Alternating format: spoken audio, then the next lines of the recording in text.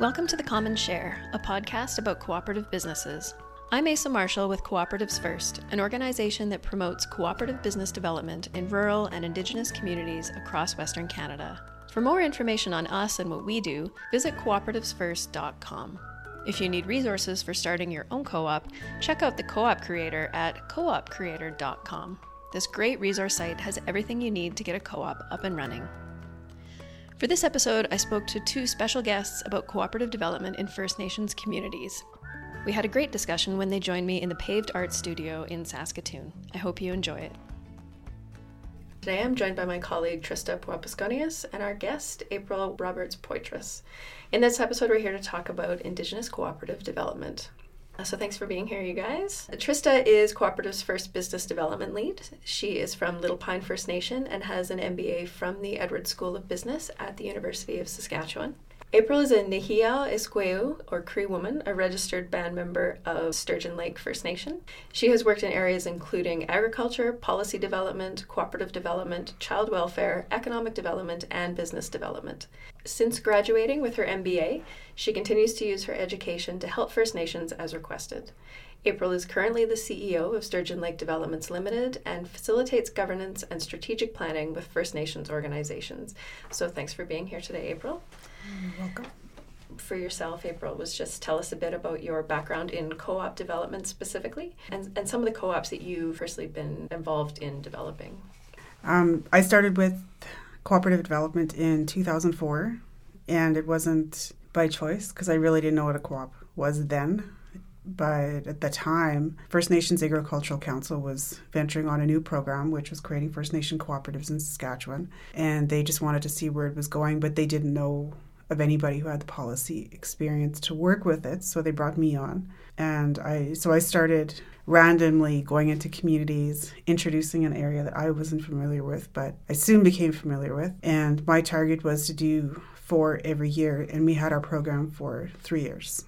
So I was successful in that, and I learned as I went along is basically how it happened. So I was open to the idea of the fact that while I was learning and the communities were learning, we were learning from each other. And I had to make a lot of contacts out there through academic institutions and businesses and find out more as far as what's the parallel and is there a common relationship or goal between First Nation community, economic development, and cooperative development. I've been working with them, with that type of business model anyway since then, and I've discovered a lot. And Trista, if you want to mention any of the sort of co-op development you've been working on since you started with Cooperatives First, what kind of projects you've seen starting to crop up? My role with Cooperatives First is more on the business development. So when a group is interested in creating a co-op, we have a great team that will work together on the projects, and I help more of the business planning, business development phase. The projects include seniors housing, fishing, and agriculture, and there is still an interest in retail and consumer co-ops. And any specific, helping with when you kind of were starting out, is there any specific sectors you saw interest in? It was all agriculture. All agriculture? Yeah, because it was through the First Nations Agricultural Council. So we did, I think they're pretty much workers' cooperatives. The one that's still, probably the strongest still, and I still get their e-newsletters, is Muscadet. The general idea with their cooperative is they are there to feed their community, which is usually what the communities I've worked with, that's their overall goal, is to give back to the community and help their community members, whether that's on or off reserve. So there's Muscadet, there's the Chapways, Pasqua, Calasis. So why do you think that the co-op model ended up being a good fit, especially for that particular sector, for those businesses to get started? I think historically so I don't know if you know the history of First Nations in Saskatchewan. They've always had a strong background in agriculture, and it's not so much the key phrase of agriculture itself, but working with the land, working with Mother Nature. There's more of a holistic approach, and so given that, and that's been passed on, that's more of an inherent knowledge that's been passed to the generations. It's easier for First Nation communities to work with the land and do something with it as opposed to harm it and dig it up for minerals or, any kind of excavation. And I did find throughout the years, well, I had to find out really quickly within 12 months. So the first 12 months, I did find out that the co-op model is probably the best fit for a First Nation community because it's about working together towards a common goal.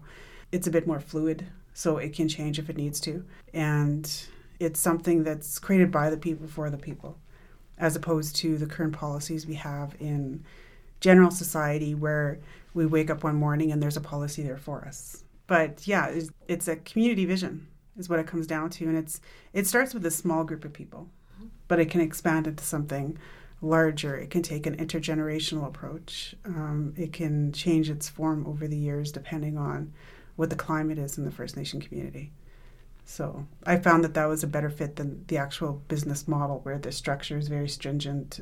I currently work right now with the Corporations Act with Sturgeon-like developments, and there isn't a lot of breathing room. I still think the co-op model is the best fit for communities. Right. And my next question was going to be whether you think setting up co-ops is different from other kinds of business models. And it sounds like there are some differences. But when you're starting out, is there a different approach to starting co-ops than there is corporations? Well, I think from my experience, I came on to the co-op scene, I guess. Co-ops have been introduced anyway to First Nation communities even before I came on in 2004. I think it was just that the government was actually funding it and they were interested enough to see if it would work. So at that time, the approach that I used was just because we were all new to it. I was new to it. The communities were new to it. It was a learning process, so it was baby steps. It was, I wouldn't say hand-holding, but it was very hands-on approach so that they were comfortable with the idea that they were actually taking something on their own. They were going to guide this. This was going to be their baby, and this was going to be their business. And Trista, I know you're new to co-ops as well, starting with cooperatives first, but with a business background. So is that kind of your experience as well? Do you see a difference between co-ops and other businesses? In my experience, I've written business plans or helped entrepreneurs in their initial stages, and they were sole proprietors, and being able to help these people who are taking on large projects themselves. And it takes a lot of work. And once talking with different business owners or the entrepreneur, I've seen a few decide not to go forward or realize how much work it is to start a business. And with the cooperative businesses that I've been helping or been a part of, it seems that there's more traction because there are people willing to take on bits of the project instead of taking it all as a whole. The process may be a little bit slower, but at least it's not as overwhelming for each individual. Yeah, absolutely. That strength in numbers approach really is beneficial to each person involved in the startup phase. Yes. Oh, that's very cool. So, my next question was going to be, where have you seen the co-op model work well? And of course, you've just given a really good example of in agriculture, it's been an excellent fit. Are there any other examples? Is there another sector that has been a really good fit for co-ops? I think the other two areas that I'm familiar with are fisheries and artisan. Mm-hmm. So other producer co-ops too, that fits good, yeah. I agree. Those are the main ones that have been working quite well. The housing co-op I haven't really have that much experience with, but in the startup phase there is quite a number of things to consider. Mm-hmm. And just the groups that have come through the door, it seems to be working well, especially in seniors housing and understanding the health regulations, and it needs to be worked as a group. Mm-hmm. So I wanted to talk to you too about sort of business development on First Nation versus off First Nation, because I know there's a lot of differences, especially when there's land use involved and things like that. What impact does on versus off nation have when you're in the startup phase of starting a business? I think if you don't, and this is, I can only speak from one experience. Okay. Well, one specific experience that taught me a lot. Okay. Let's put it that way. Great. Because I've worked with businesses on reserve. from then is the one I was doing in Ochapways. They wanted to do a workers cooperative, but because they can't own that First Nation land, they can only rent it off the community. But that also means a BCR, which is put through Indian Affairs, the overarching body of every First Nation community. A BCR being a band council resolution. Yes. But yeah, so having that BCR in place, and with politics, depending on when the elections are, I mean, whether it's 2 to 4, every band has changed. They all have their own now. It is anybody's guess if the next group coming in is going to support that same vision, or are they going to pull back and pull that agreement. And then so that workers' co-op had that influx for 2 terms. And I believe because of that influx, they couldn't strengthen their membership to keep them. They had the overarching vision. It was really good. I thought it was a really good model. They ended up creating their own business on reserve, which is, I think it's like a harvest co-op. They used the model, but they incorporated it. So that was the end result. So that the co-op, I think, dissolved, and they ended up incorporating as something different. Oh, okay. But they still have the issues now of making sure the BCR is there, it's supported, and it's ongoing. Mm-hmm. So they have to revisit that every term. So there's a lot less security sort of built in when you have to keep revisiting. Yeah, and with the current corporation I'm working with, I don't have that. Mm-hmm. I don't have the political influence that, well, every corporation should not have the political influence, but that may not be the case. I just choose not to take on that political influence because I understand the structure. Our shareholders, the First Nation communities, so as long as we report to them and we do our due diligence and we're responsible financially, then there's no reason for either us to be audited or the communities to come back to us and ask us a million questions. Mm-hmm. So I do that every year. I make sure that everybody receives their reports, and I believe a lot of the First Nation communities are starting to do that. Mm-hmm. What kind of concerns do our clients have, do you think, if they're worried about setting up a business on versus off nation? Like, are there some things that get asked a lot or issues that they'd have to work through? One issue that came up just recently, emerging co-op, before they actually went through, was taxation and rebates. So for anybody who's unfamiliar with the rebate, it's when the fuel or tobacco is purchased on nation, then the store, the organization can receive a rebate if the consumer is status and has their status card present. The business has been in operation, but they were concerned that if they went through a co-op model, that the provincial legislation would not allow this rebate to happen with the co-op. And because the co-op would be owned by the members of the community and not affiliated with larger federations, and it would be a standalone, that had to be investigated. So that issue came up, and we were able to confirm that the rebate would still go on as long as it followed the proper rules of any other structure. Mm-hmm. So do you have any experiences in how co-op development can go wrong? Like any lessons learned from mistakes you've seen made that people could maybe avoid in the future if they're interested in starting a cooperative? Honestly, I think where there's people, you'll have problems. Yeah. It's just the difference in personalities. Sometimes it's community, family to family. It's historical. You can have problems with anything, to be honest with you. Mm-hmm.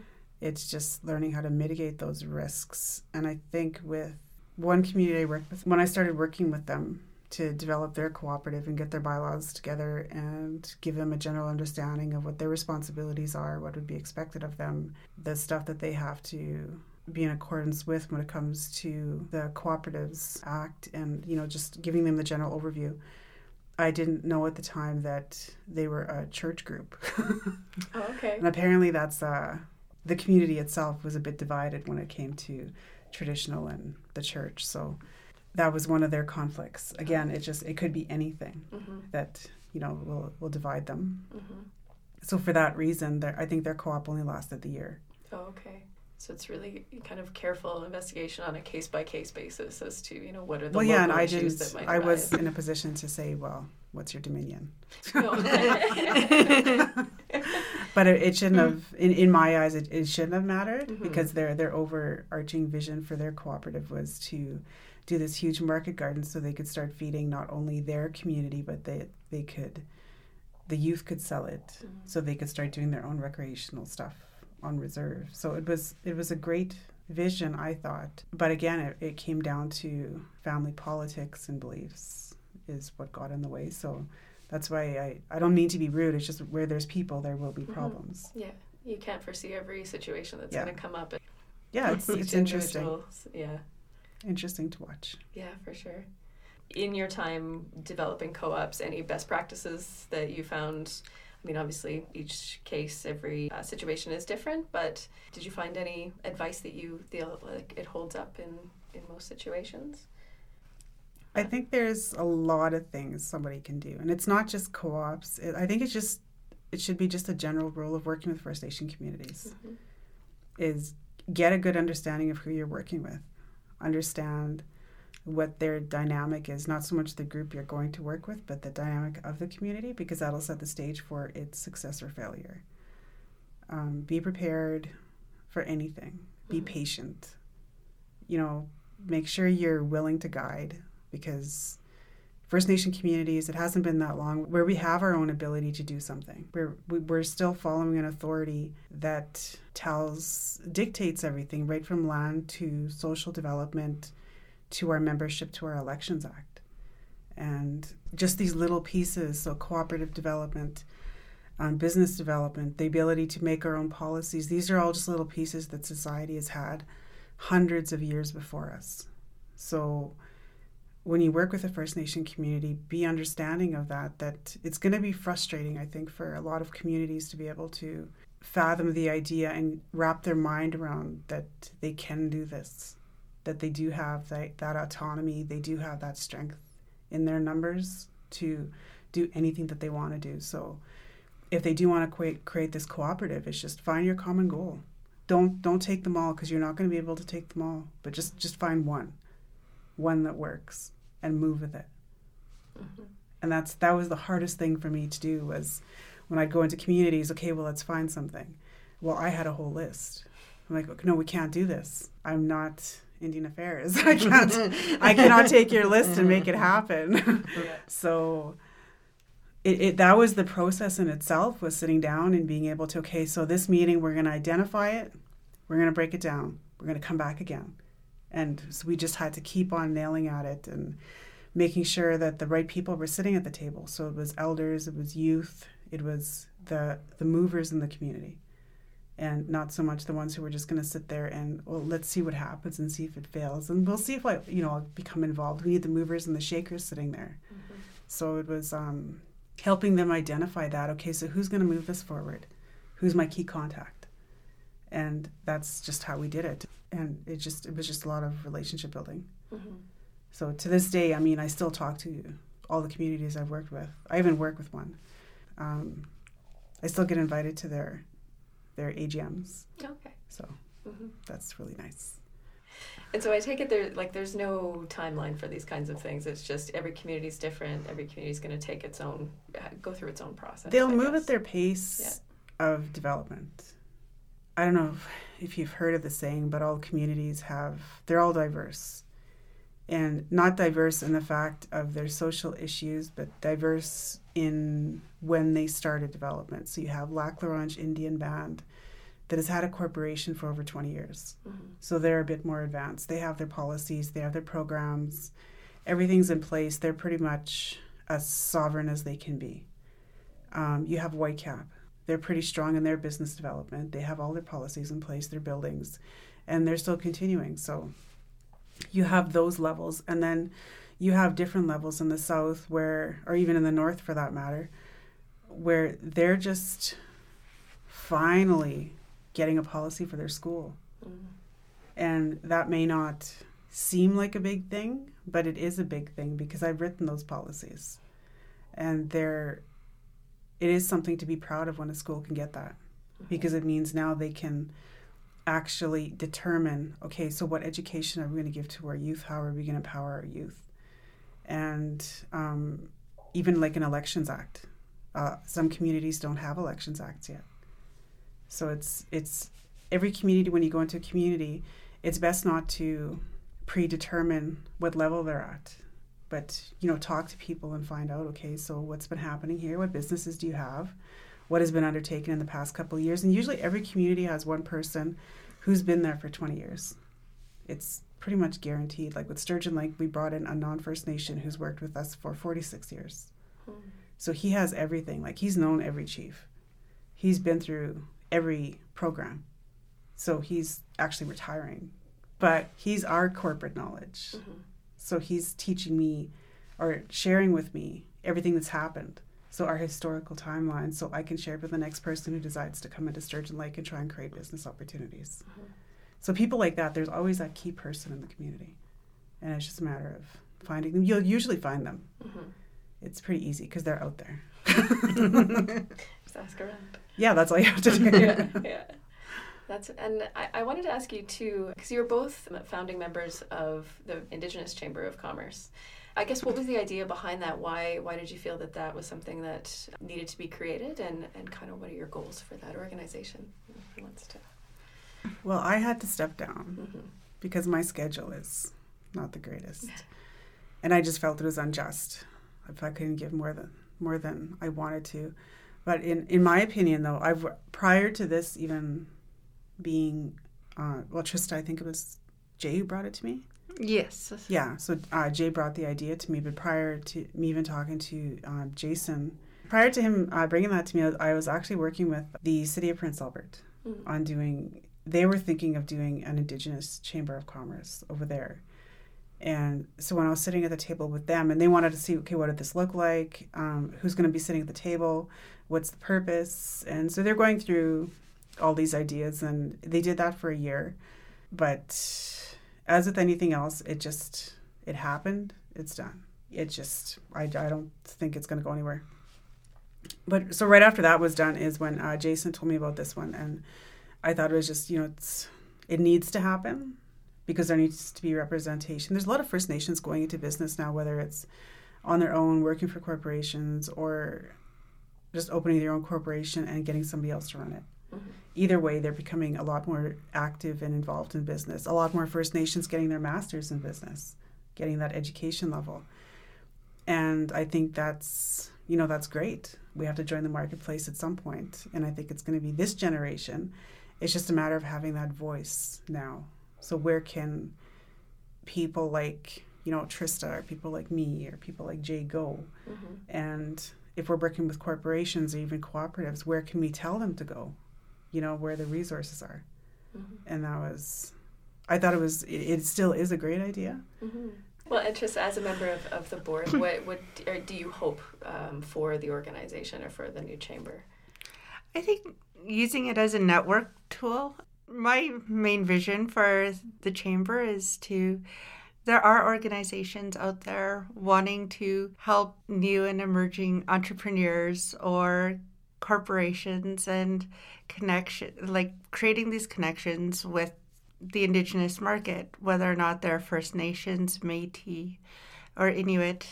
Everybody who wants to work together in this chamber can come together, meet each other, show off their business. It's all about trying to create the connections, find the resources.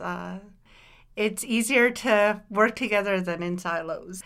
And on a personal note, I would love to have a place to go where I can find it easily online to support the local hairdresser or mechanic, carpenter, any local organization, and just to help throughout the entire province. And so is it Saskatchewan focused only? Right now it's of Saskatchewan, so it's the Indigenous Chamber of Commerce Saskatchewan. But we've had great resources from the Aboriginal Chamber of Commerce out in Winnipeg who have offered advice and willing to share their knowledge to help us along, and we hope to reach out to them a little bit more and create a partnership if there's anything that can go across, as well as we have some chambers within Saskatchewan that are willing to partner and provide a little bit of mentorship, but knowing that we are all separate entities, but working together to just increase business awareness in Saskatchewan and promote Saskatchewan businesses. Thank you for joining us. To give us your thoughts on any of the topics we discussed in this episode, you can find us on Facebook or on Twitter as @coops_first. This is the last episode of this season of The Common Share. We'll be back in a few months with season 3. We hope you tune in then.